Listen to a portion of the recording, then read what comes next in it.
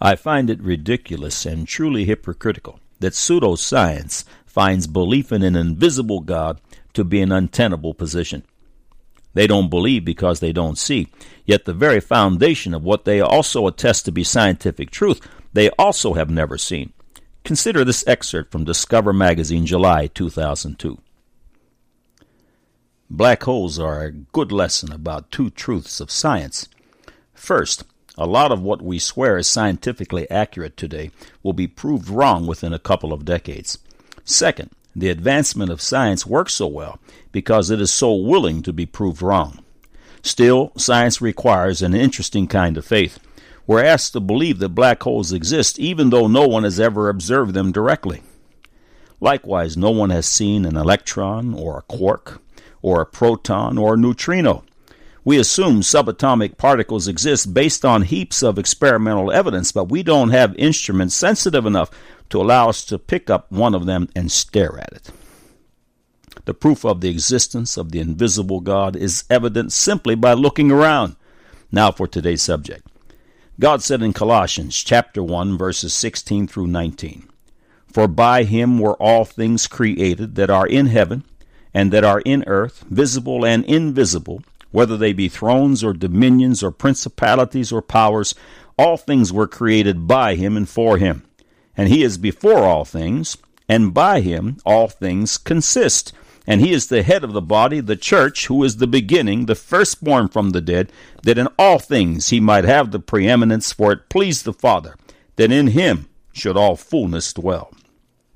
And then God records in Hebrews chapter 1, verses 1 through 3, "God, who at sundry times and in divers manners spake in time past unto the fathers by the prophets, hath in these last days spoken unto us by his Son, whom he hath appointed heir of all things, by whom also he made the worlds, who being the brightness of his glory, and the express image of his person, and upholding all things by the word of his power, when he had by himself purged our sins, sat down on the right hand of the majesty on high." According to the will of the invisible God, Jesus Christ is the center of the universe. Man said that at best Jesus Christ was a prophet or a wise man. At the worst, he was a bastard, an illegitimate child, and a sorcerer, or he never existed at all, but was a figment of a superstitious imagination. Now the record. Many mock the Christ confession, accusing those who love him of holding up Jesus and the Word of God he gave us as the answer to all the world's problems. I should note that their critical assessment in this matter is a true observation. Jesus Christ is the center of the universe. Everything was made by him and for him, and it's by him that all things consist. He is the center of our molecular structure. Because of this truth, all things, every religious statement, every political position, every moral position, every scientific truth revolve around Jesus Christ. It is either pro-Christ or anti-Christ. Example. Regarding salvation, revelation, and eternal life, Jesus said in John chapter 14, verse 6, "Jesus saith unto him, I am the way, the truth, and the life. No man cometh unto the Father but by me." To believe that Jesus Christ is the only way to salvation and eternal life is pro-Christ. To believe that there are other ways one can enter into eternal life is anti-Christ. Everything revolves around Jesus Christ. Consider this political example. The Word of God directs man to work, to sustain the necessities of life. 2 Thessalonians chapter 3, verses 10 through 12. "For even when we were with you, this we commanded you, that if any would not work, neither should he eat. For we hear that there are some which walk among you disorderly, working not at all, but are busybodies. Now them that are such we command and exhort by our Lord Jesus Christ, that with quietness they work and eat their own bread." If an able-bodied individual refuses to work, then he should not eat. To endorse this principle is to be pro-Christ.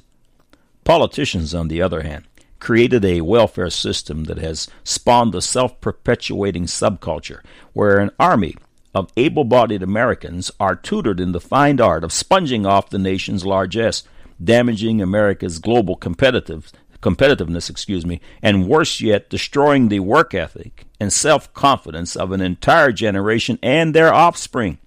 Much of the U.S. welfare system is an antichrist position. Remember, Jesus Christ is the center of the universe. The Bible is the world's true standard of morality. It says, "Thou shalt not kill." To observe this principle is to be pro-Christ in the matter. To disobey and go out and murder someone is to be antichrist in the matter. Concerning the science example, the Word of God teaches a young Earth. See 6,000-year-old Earth on this site, slightly over 6,000 years old. To endorse this principle is to be pro-Christ. Pseudoscience claims that the Earth is approximately 4 billion years old. Everything revolves around Jesus Christ, either pro or con. An atom, according to scientific theory, is the building block of all matter.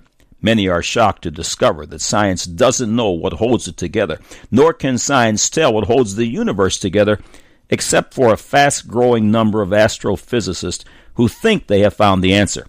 The following excerpt is from Discover magazine, August 2000, in an article titled "The Search for Missing Matter." It reads, "Like doubting disciples, certain astronomers spend much of their time looking for proof of an unseen hand at work in the cosmos. In 1933, a Swiss astronomer named Fritz Zwicky proposed that some otherworldly presence, massive but invisible, holds the visible world together. Without it, he said, galaxy clusters would fly apart, their edges spinning off into space like peanuts tossed from a carousel.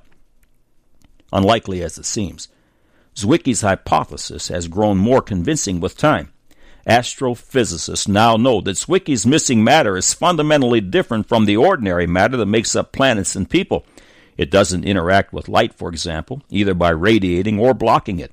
And it couldn't have much interaction with everyday matter either, or its existence would be far more obvious. It betrays its presence only by the gravitational pull it exerts on the shapes and movements of galaxies. Today, the missing matter is known as cold, dark matter. Cold because by subatomic standards it's sluggish. Dark because it cannot be detected even with the most sophisticated telescopes. And matter because it isn't energy, which is the only other option. According to the latest study of galaxy clusters and theories, it is estimated that 90% of all matter in the universe is of the invisible sort. The writer called it an unseen hand. The title of a 2001 Science article written by science journalist Karen Wright was Very Dark Energy, and the subtitle was, "Why is the universe expanding faster and faster? The answer may be a form of energy we almost can't imagine." The following paragraph is from Wright's article. Today's cosmologists are calling this force dark energy. Dark because it may be impossible to detect, and energy because it's not matter, which is the only other option. Despite the sinister connotations, dark energy is a beacon that may lead physicists to an elusive final theory, the unification of all known forces, from those that hold the components of atoms together to the gravity that shapes space. Man can't figure out how we got here, what our purpose is, or what holds everything together. But thousands of years ago, the God who created all things revealed this mystery. God upholds all things by the word of his power, and all things consist by the power of his Christ. Remember, all things are created out of words. See Made Out of Words on this website. As you should expect, God has all the answers. The invisible God said all things are made by and are maintained and held together by his only begotten Son, Jesus Christ. He is the center of the universe. Man said that at best Jesus Christ was a prophet or a wise man.